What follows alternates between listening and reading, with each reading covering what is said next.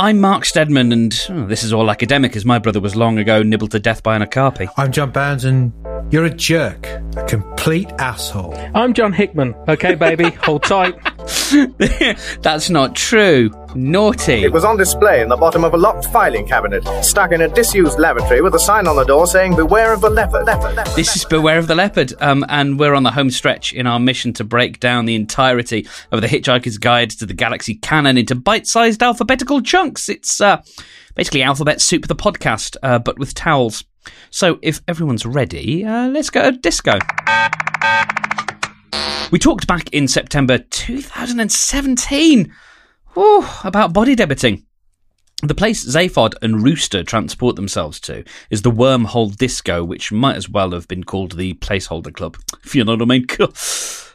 In this disco, there are nozzles on the wall that spray the smell of hot sweat over everything, and the place is packed with dancing robots. Danny, as our youth correspondent, do people still go to nightclubs? I not as much as they used to, I don't think. But then again, we're of the age of the super club. When we started going clubbing, I'm sure you had a long clubbing career like I did, Mark. Of course. I took so many ecstasies. we were around for the super club. You know, when places like God's Kitchen built their own venue, and Gatecrusher used to sell out the NEC, the Matten National Exhibition Centre. So yeah, no one's clubbing as much as that, because a lot of people were clubbing back then. Well, Tony Blair killed a nightclub, didn't he? As well as about 1 million Iraqis and trust in UK politics. Because Damn. I don't know if you remember, as I do, a text message that you got on the day before the election in May 1997 that said, "Vote Labour tomorrow and the pubs will never close." No. And they really did. I was too young to have received that, but gosh. They really did send that text out, essentially. And it was because they were liberalising the licensing laws. Yeah, and it was 1997, so only 7 people had a mobile. Well, yeah. So but only young people probably sent it to pagers, and they all had to ring their number and find out what it was about. Yes. I had a pager. I had a pager. So it was unceremoniously stolen from me at a bus stop on Bull Street. I lost mine at a Beastie Boys gig. That's a cooler way to have lost your pager. Yeah, no regrets. So kids, pagers were these things that the Ute Dem would have that would basically beep and tell you to call someone. And some of them could get more advanced and you could send messages, I believe. You had to phone up a stranger. Yes. Who would then transcribe the message and send it to your friends. That's right. But because it was a person, you couldn't do drug shit. Mm-hmm. Because it would be a person, and they'd obviously you get paranoid about them passing it on. So what me and my friends would do would use code. Oh, you invented the idea of texting in code. Yeah, essentially. But unfortunately, we were so fucking high most of the time. We never sat down and actually agreed what the code were. Should we have a signal? Yeah. Okay, cool. I'll do the signal. So, we'd get fucking pages come through that and it'd cost them 50p a time to do it. Back when 50p was a lot of money. Yeah. It was probably a Jello shot at that point. You get this fucking page through it say the eagle is 20. It'd be like, what? In this circumstance, what is it the dealer that's the drugs? What is 20? Is that 20 grams? 20 pounds? 20? Fucking, you had to text them back, and in the end, you'd end up fucking phoning them anyway. And leaving a message with their mum or dad. Hello, Mrs. Eagle. Oh, Sheila, can you tell Phil that the pills are going to be 10 for 3? Yeah. I know that doesn't add up. Get in hello, Mr. Cooper. As a 4 Super Marios and a Mitsubishi, please. I wonder, should I be bleeping these names? Right. Yes, I used to go clubbing quite a lot. I don't think they go clubbing now. I think they do. I think that people tend to drink at home now. The youth dem. There's a lot of pre-gaming, isn't there? Yeah, a lot of pre-gaming. And when they go to the club, they'll go to one-off things, and they'll go. Ironically, they won't.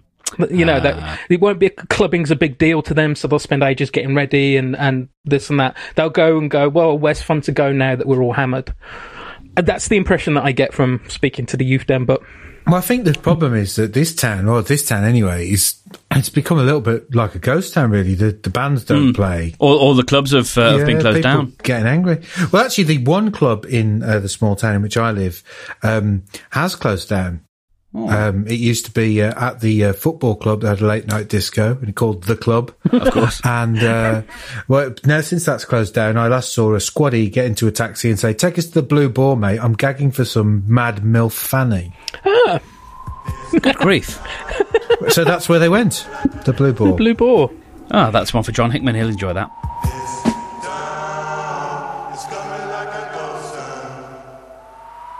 And now it's time to meet a total jerk. Wowbagger, the infinitely prolonged, was, indeed is, one of the universe's very small number of immortal beings. He'd had his immortality thrust upon him by an unfortunate accident with an irrational particle accelerator, a liquid lunch, and a pair of rubber bands. The precise details of the accident are not important because no one has ever managed to duplicate the exact circumstances under which it happened, and many people have ended up looking very silly, or dead, or both, trying. He was played by Toby Longworth in the radio series, and he's made it his mission to insult every living being in the universe just for something to do. John, let's say the Earth gets hit with an immortality ray the day after you quit your job and tell everyone to go stick their head in a pig. What do you do for the rest of eternity?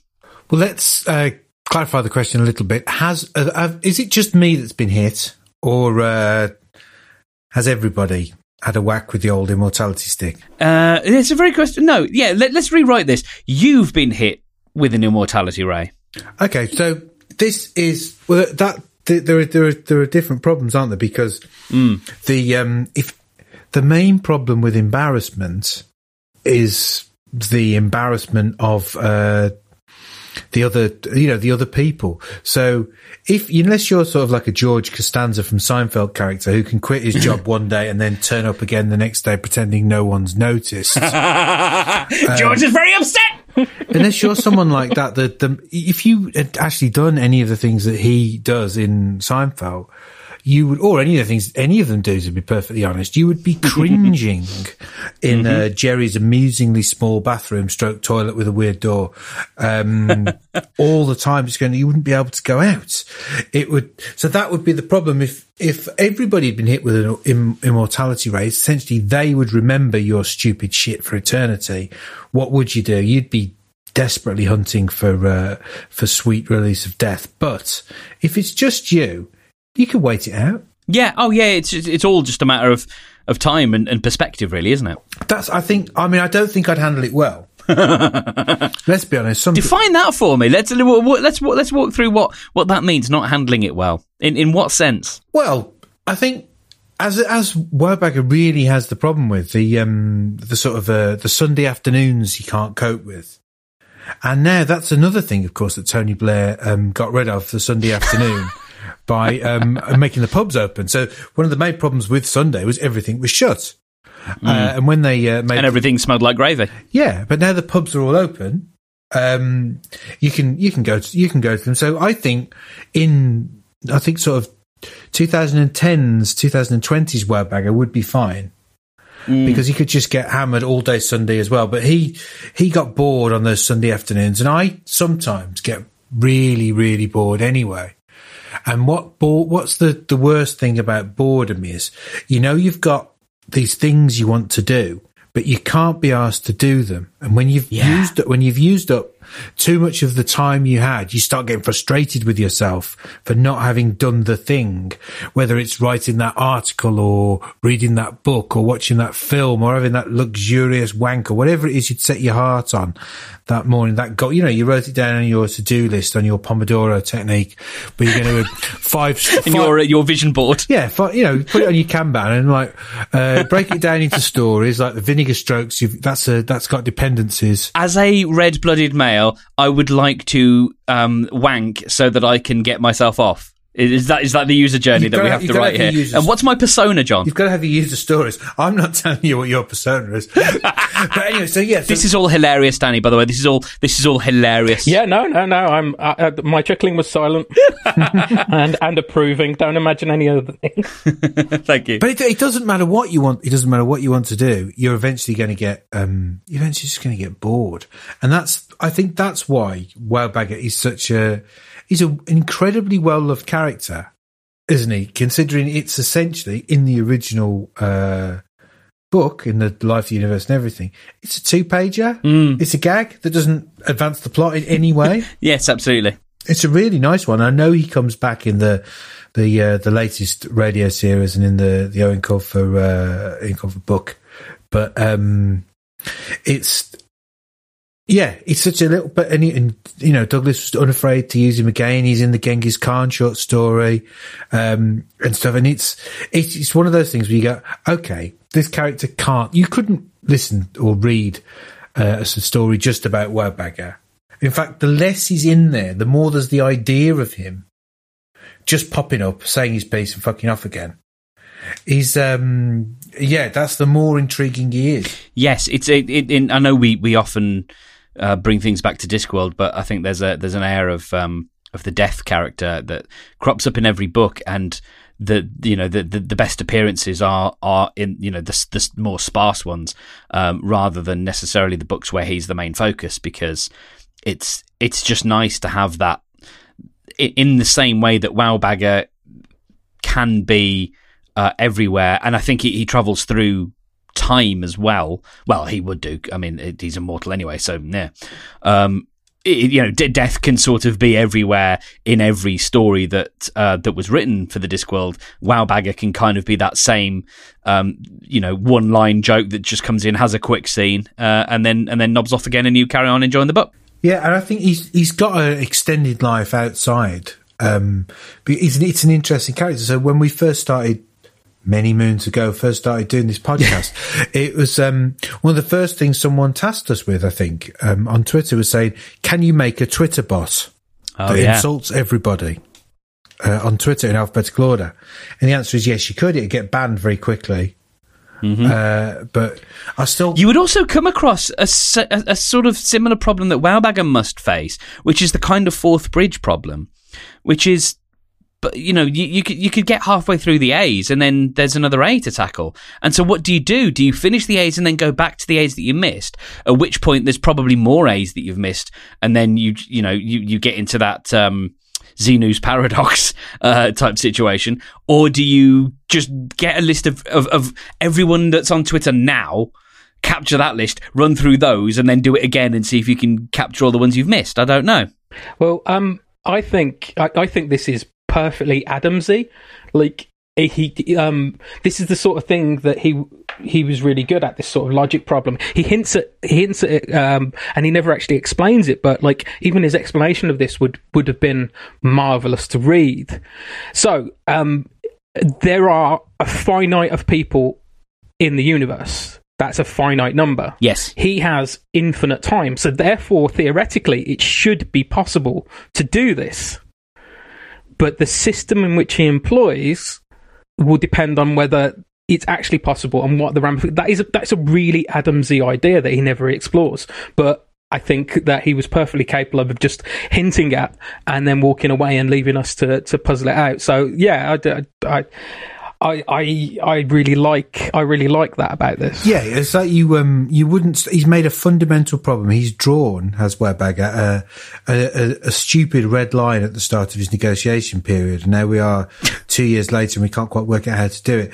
It's of the alphabetical order is the problem, because had you have decided to insult every being in the known universe in the order in which they were born, you'd have to develop a way of travelling very quickly. Yes, but you could do it. It's a unique child delivered of a unique mother, as I believe Stephen Fry once said. It's a very particular type of problem, and one that we don't have an adequate solve for, apart from, I guess, just you probably never get out the A's. You probably just never do, because there's always another A. There's always another person born with a, the amount of Arthur Deodatz.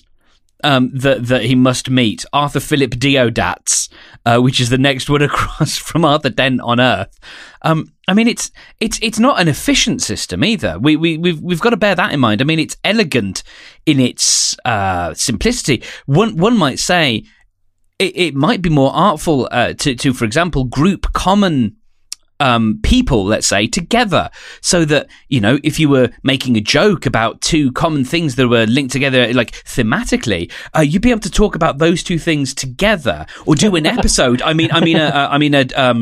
An insult just about those things, rather than having to be a slave to the alphabet and have to do different episodes, insults about those topics, people. So you could just turn up at a live venue, say, where lots of people who like the Hitchhiker's Guide to the Galaxy were talking about the Hitchhiker's Guide to the Galaxy, and call them all fucking nerds. Absolutely. Incidentally, details on our live tour will be going up soon. Right, well, oh no, look. It's a gun of some sort. A Xanthic restructron destabilized xenon emitter is a gun of some sort. By the way, if you're at all curious, because I use that line a lot, the whole "it's a gun of some sort" thing comes from the second radio series, and a whole bit that never made it into the book. Anyway, the Xanthic restructron destabilized xenon emitter is just one of those throwaway lines Adam tossed in a conversation between two robots. But if you put that combination of words into the internet, you get this interesting question, which I'm going to pose to Danny. If there was a drone in the sky directing some type of microwave energy into your house, would you report it to the officials or not? Danny, are you worried about microwave energy in your house? I'm supposed to answer the questions of a fucking raving lunatic. Did you not hear the question because you had tin foil? What? If a man rode a unicorn through your wall that was tissue paper for no reason, like, why am I supposed to answer dream logic question? Like, yeah, I suppose if a drone was in the sky and I knew it was emitting microwaves into my house, I'd do something. Just put a chicken on the window ledge.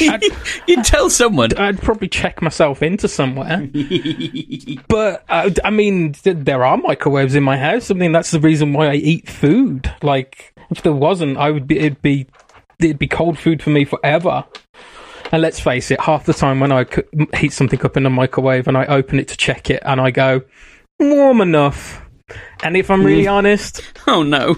It's never really warm enough. Oh, no. I'm just more hungry than I am concerned about my health. How are you still here? I'm a hearty man. Yeah, so, I don't know. There might be a conspiracy. I knew people that were very into conspiracy theories, and by that I mean they had mental problems. Yeah. As I said, we used to take a lot of drugs, and some drugs affect people differently. Some people are perfectly fine, some people get a bit depressed, and some people think that the Illuminati control the world. Some of the people I hung out with were the latter. So, yeah, I'd have to indulge all sorts of fucking batshit, like, conversations about fluoride and how a Spartan chemtrails. Fucking the people are talking about the flat Earth theory. Have you seen that documentary? There's a documentary on Netflix about the flat Earthers. It's a wonderful documentary about. It's just about how people can only confirm the things that they believe. Confirmation bias. Yeah. Like, there's a couple of times that these people in this documentary do experiments that go, once and for all, we're going to prove that either the world is flat or it's round. And the experiment proves them wrong. And then you go, well, the problem with that experiment is, it's a bad experiment. Yeah. It's bad science. The main problem with that experiment is that it proved you wrong. Yeah. No, it's almost as if some people are very dull and don't have much in their lives, and so they need to find something that gives them, what's the word I'm looking for? Oh, yeah, attention. I don't think... And so they pretend that, I know. As much I know it's not true. As much as that's what I want to tell myself, I know it's not true. I had a good conversation with friend of the show, Kat, from the eponymous Kat's Cabinet of Curiosities, who sort of put me right about that particular thinking, and the fact that it does come from a genuine mistrust that people have developed. I mean, it's bogus and it's still as asinine as what I'm saying, but there is this growing distrust of people who know things, because apparently now that's not okay. I think it's healthy to distrust things that you're being told. Like, do a little bit of research, but you've got to be willing to change and bend with how things as the information presents itself. I think it's more to do with being powerless. The more power that you think, the less power that you have, the more control that you think you have, and information is power. And absolutely. That's wrapped up in the same thing, I think. Yeah, people will look for the secret knowledge and feel that little bit more in control than they were. Yes. When things aren't going people's way, people want to fight to try and figure out who's turning the screws to make that thing not go their way, because it's far easier to do that than take personal responsibility for the things that aren't going your way. And what's more comforting, that there is a malevolent force or organisation in the world that is thwarting and making everything shit, or the world is a messy, random place and shitty things can happen to good people at any time for no reason. The conspiracy theories are a really good flag that's something up, because if there's a widespread conspiracy theory, you've got a lot of people who are dissatisfied, feeling out of control, in trouble. They are essentially powerless, and what their conspiracy theory is probably nonsense, but their concerns, they've got real problems, and the idea that it is anything to do with them doesn't necessarily hold water, because it's, say you are incredibly poor I am incredibly poor. Well, you are incredibly poor. So the idea that that's something that you've done, that you can completely control, the idea that isn't a byproduct of the capitalist system, and capitalism in its sort of late period capitalism, the sort of crisis of bourgeois hegemony as we're having at the moment, it's a nonsense to suggest that you've done that. It's built on capitalism. It's built on the backs of feudalism. It's built on the fact that we are the descendants of the people who didn't have the armies in the Middle Ages.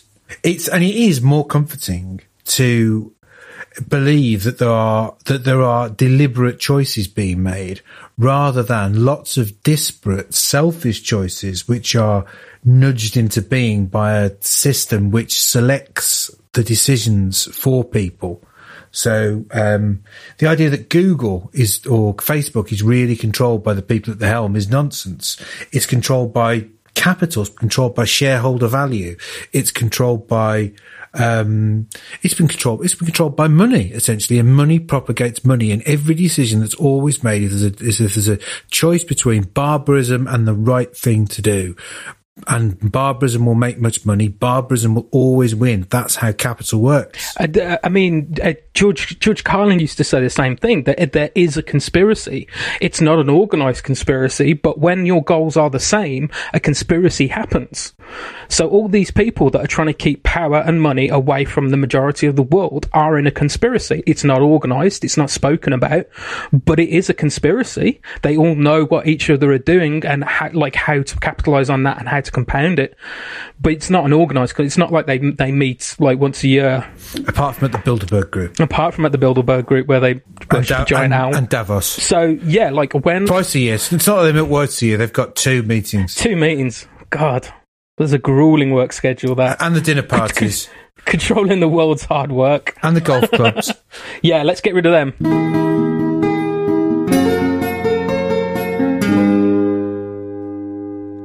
Okay, now onto this thing.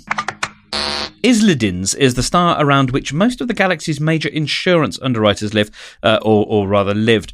And as far as I can tell, Mr. Hickman, for when you listen to this, no, this one isn't real, because it's actually an anagram of Lloyd's Insurance, or Lloyd's Inns. Now, we don't know if there's a specific race that takes care of all of the insurance work, but it feels like quite a Vogonic pursuit to me. I mean, it's all strictly academic now, seeing as the star went violent supernova shortly after the destruction of the starship Titanic. So, Mr. B, is that the galaxy's largest case of insurance fraud? And if so, who's now going to litigate it? Well, you would need some lawyers, and as long as Shakespeare hasn't got his way, there would still be some lawyers about. But I think I'm interested in your thoughts that the insurance work might be taken on by Vogons, because I feel there's a sort of category difference going on. Ooh. So Vogons, dogmatically bureaucratic. Insurance, dogmatically bureaucratic, but with an absolute subset of incredibly complicated maths. which I feel the Vogons might not be able to really deal with. Vogons completely. I could staff an insurance call centre with Vogons. Yes.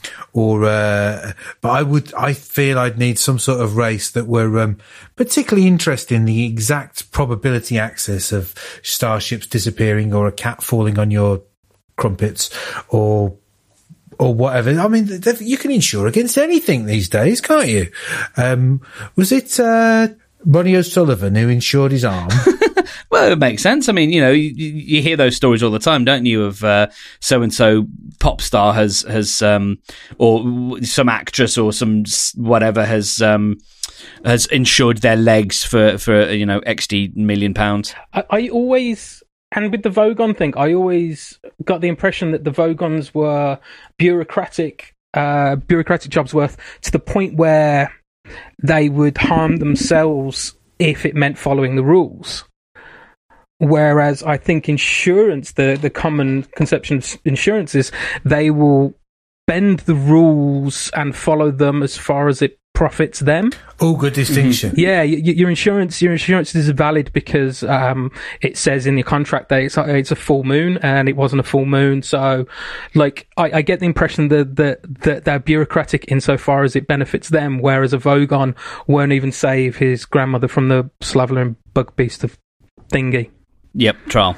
Ravenous. I've said yes. So yeah, I think that distinction is there.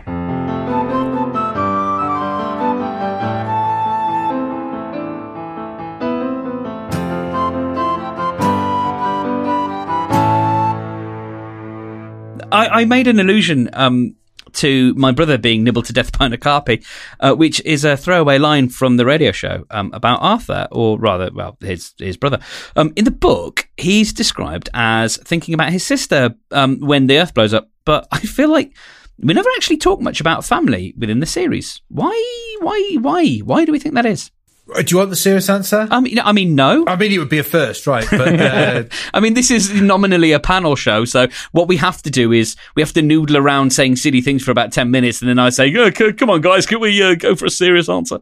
Come on, Hugh Dennis. Oh my God, that is perfect. That is perfect. John is Hugh Dennis. What does that make you? I don't know. Yeah, you're Frankie Boyle. Let's move on. So I've got serious answers for this also. Good. John Hickman is Milton Jones. Good. Well, let's first open the floor to John Bounds. Because he's not here, can we say John Hickman is the racist bald one? John Hickman, and you're sitting here thinking I'm doing a panel show, and this is John Hickman. Yeah, that guy. Yeah, that guy. Mm-hmm. No, John Hickman's Nick Hancock. Ah, well, there you go. I'll be the unintelligible mumbling Irishman, which is not a stretch. John, thoughts? Okay, so I'm going to suggest that it's because actually Douglas does not have, or did not have at the time, a particularly close relationship with his family. Oh. He had a number of half siblings, and obviously was away at a boarding school and stuff. I think it would be, and then, didn't go back to live with them after university or anything, or he did write a lot of the first Hitchhiker series at his mother's house, but it's a sort of, he considers the sort of core narrative to be about essentially a group of friends rather than about a dynasty or a family or sort of those sort of interpersonal relationships, because he wouldn't necessarily have had those long, drawn-out ones to draw on. And it just seemed, I'm sure, natural to him to go, right, I'm going to write a comedy series or a series of books about this group of friends that have been thrown together. I find that interesting because he obviously had enough of a connection to family to not feel that he had to make one in fiction. You know, he didn't bring all of these people together and then create a family out of them. You know, he sent them to all sorts of different corners of the galaxy at various points and doesn't worry too much about bringing them all together or worry too much if they like each other, because they don't. And apart from maybe Ford and Arthur, none of them is really going to do that much to save the other one. Maybe Zaphod might lift a finger to save Ford, but he certainly wouldn't lift a finger to save Arthur. And so I think it's interesting that, like, he obviously didn't, certainly in the writing anyway, it didn't seem like he yearned for a family, but he just didn't have that strong a connection. So this has prompted a thought in me as pure pop psychology that Douglas's father is meant to be a very larger than life sort of spendthrifty character, fast cars and spending all the money he's got and changing his mind, and a sort of, I don't know, James Robertson Justice, a huge, big, beardy man.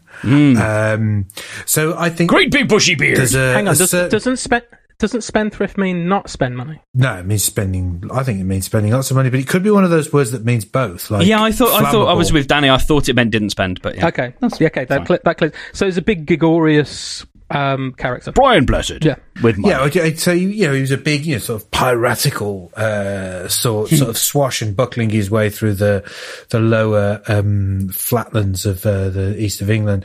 So there you go. I can see a sort of Zaphod-esque. I can see where he may have drawn on some of the feelings he had about his father to the character of Zaphod, the sort of, he'll drop in, do something extravagant, which may or may not turn out to be the benefit of everybody, and then disappear again. Okay, yeah, no, that's not a bad theory.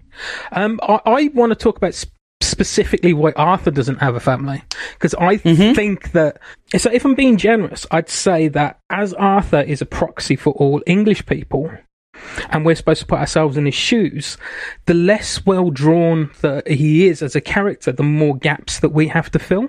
And the more gaps that we have to fill, the more personable and personal he becomes to us.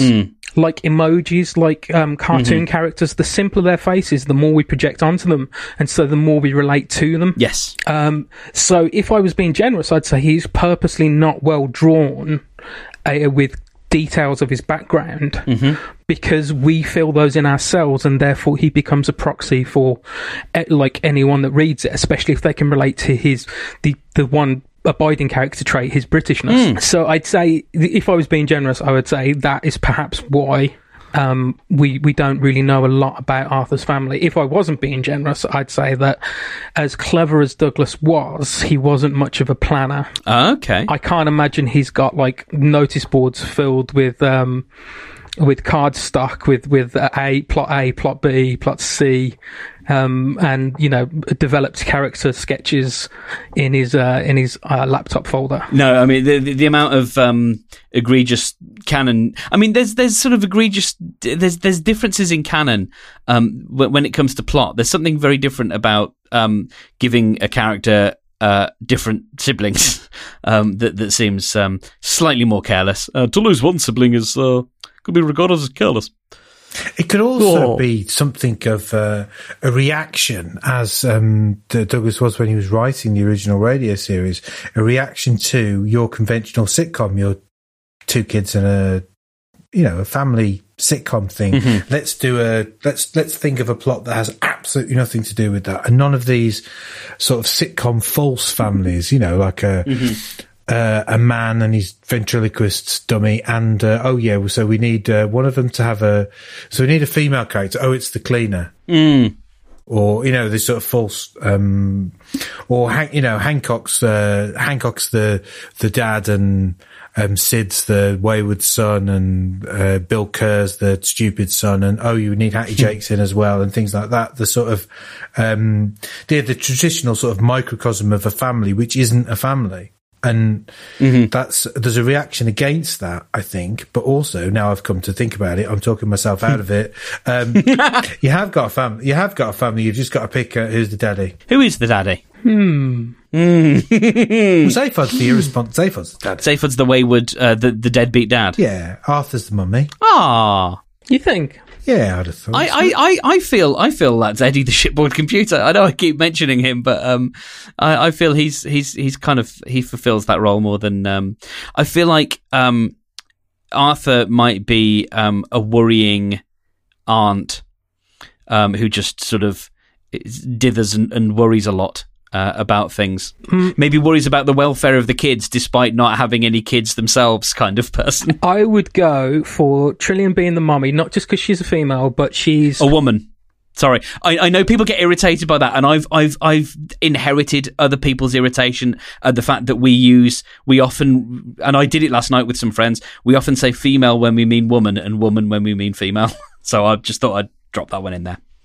So okay. Please carry on. She's a woman. She is female. She's a lady. She is female. She's a woman. Okay. Yep. Sure. Well, high road it. not just for that. That's fine. But because she's the practical one, she's the one that sorts out problems, she's the one that agrees with the person putting forward the ideas or disagrees with them, and they look to her for the sensible kind of medium way through. I would say that Ford is the daddy. Ooh. And Zaphod... On what grounds? Zaphod is the fun. Hey.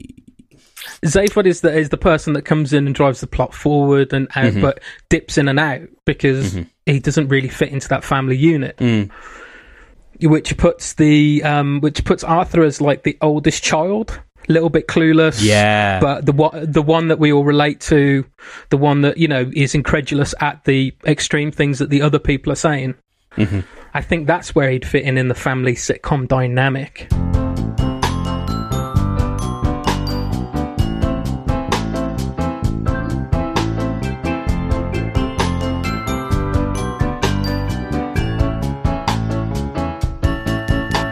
And now it kind of pains me. This is a threshold moment here. We're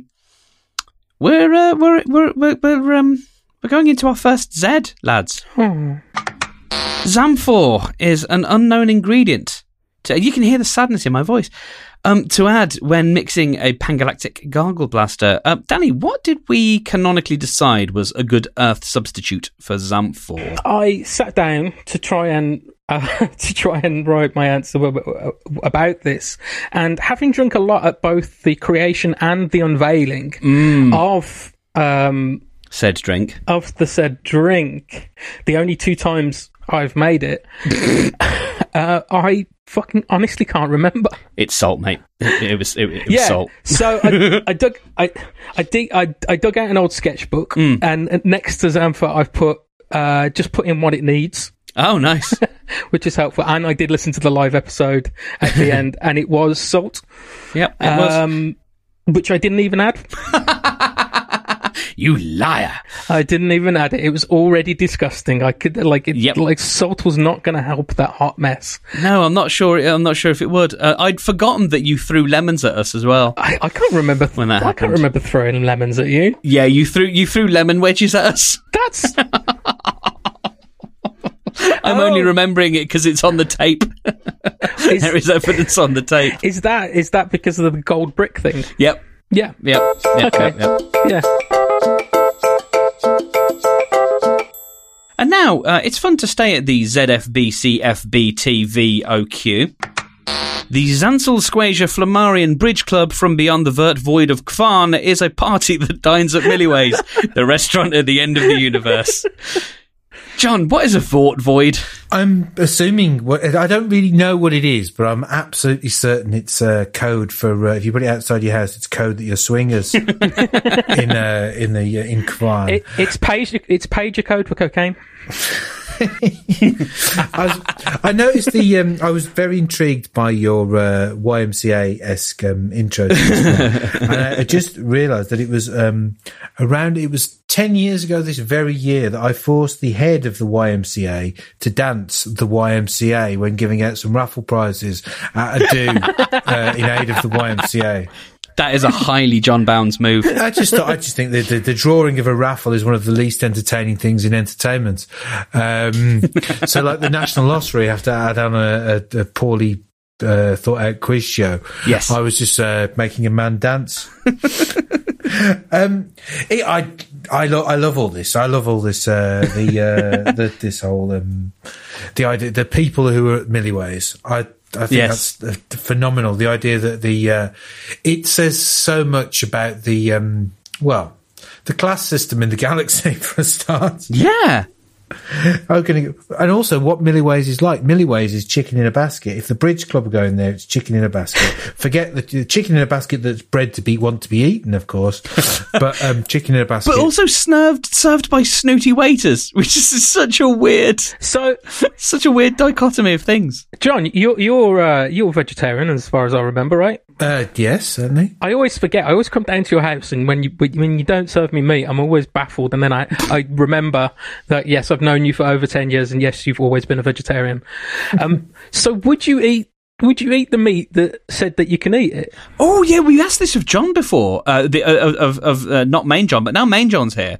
Yeah, that's a good question. Did we ask Ancillary John? Would I eat meat that wanted to be eaten? No, because I would consider either the breed. I would consider it a little bit like people who vote Tory. They don't really know what they're doing. So is it like you've got a dog, haven't you? Used to have had dogs.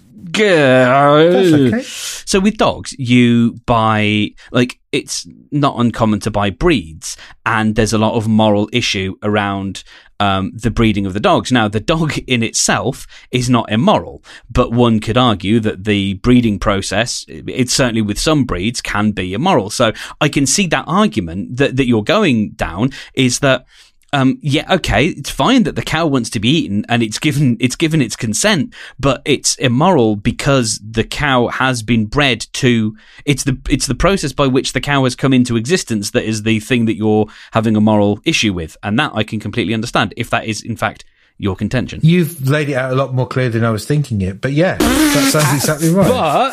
But isn't the cow in a better position? Isn't it a wonderful thing to know your purpose in life, to have a reason to live and then fulfill out that function? No, because not everyone gets to fulfill their function. I think I would much rather be. I'm in a sweet spot where I'm not super intelligent, but I'm intelligent enough to know my own misgivings and the bits that are missing from my life. I would rather be far dumber and be happier. As Neil Innes once said, how sweet it is to be an idiot and dip your brain in joy. So yeah, I would far rather be happy than right any day. Okay. To quote a fjord-making genius. So while I'm eating the pig, would you leave the room, John, or would you? I have no. I don't judge your morals. I mean, I do judge your morals. You should, mate. You really should. Oh God, I'm a monster.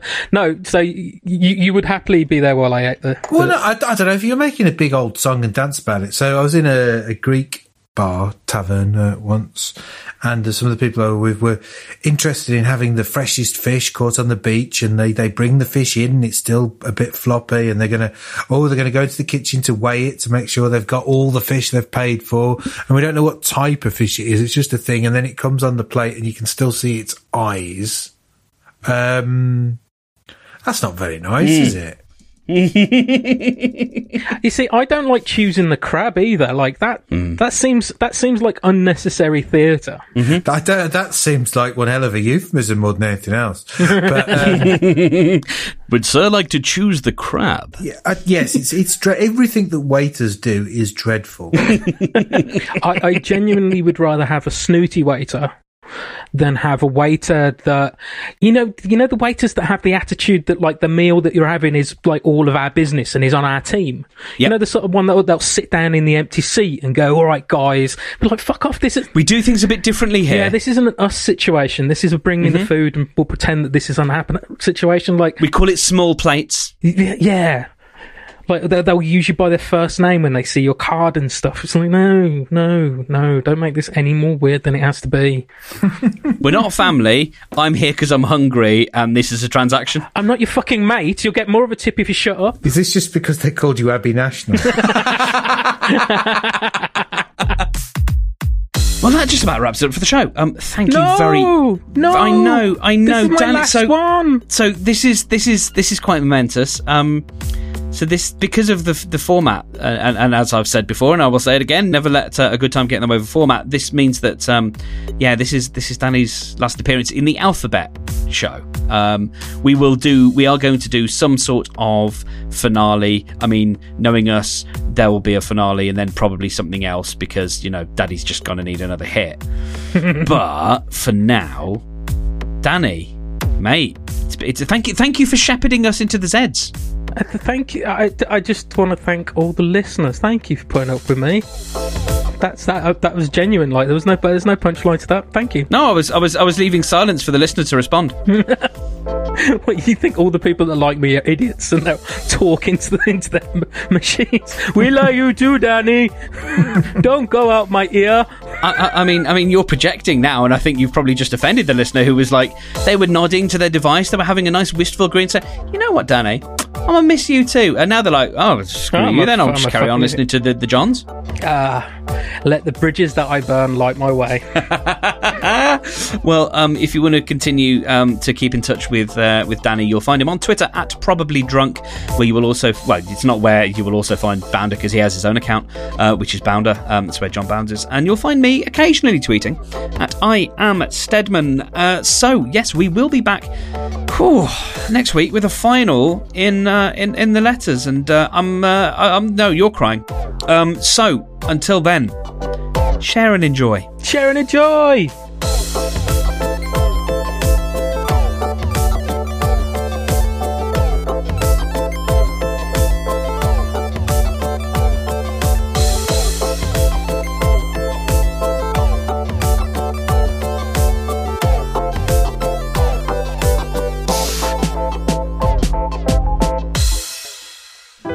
This podcast is produced by Podient. To find out more, visit podientproductions.com. There was an ad for an insurance company in which a man rings up and gets put through to a call centre and he requests to not be put on hold. And the call centre, we then find out, is populated entirely by chickens who all cluck and say, "Won't keep you a moment." But the way they say it is like, "Won't keep you a moment." And I couldn't help but think at the time, and I still do, that was a veiled attempt at racism against the employees of Indian call centres, because there's something in the cadence of "won't keep you a moment" that feels like it's probably someone doing the voice. I think maybe they were going for a chicken noise, and when it sounded Indian, I mean, even if somebody bought they didn't lean away from it. Yeah, somebody brought it up and they went, Yeah, no, nice solution. Yeah, I mean, it was a foul thing to do, obviously. And, Obviously. oh no. Oh, no. I mean, I watched it first and I was spitting feathers, mate. Oh no, stop. Oh, we've beaked. Sorry. That was so bad it was good, that one. It was, yeah. What will we do now? I'm not sure. Sorry, I'm just being a cock. Okay, right.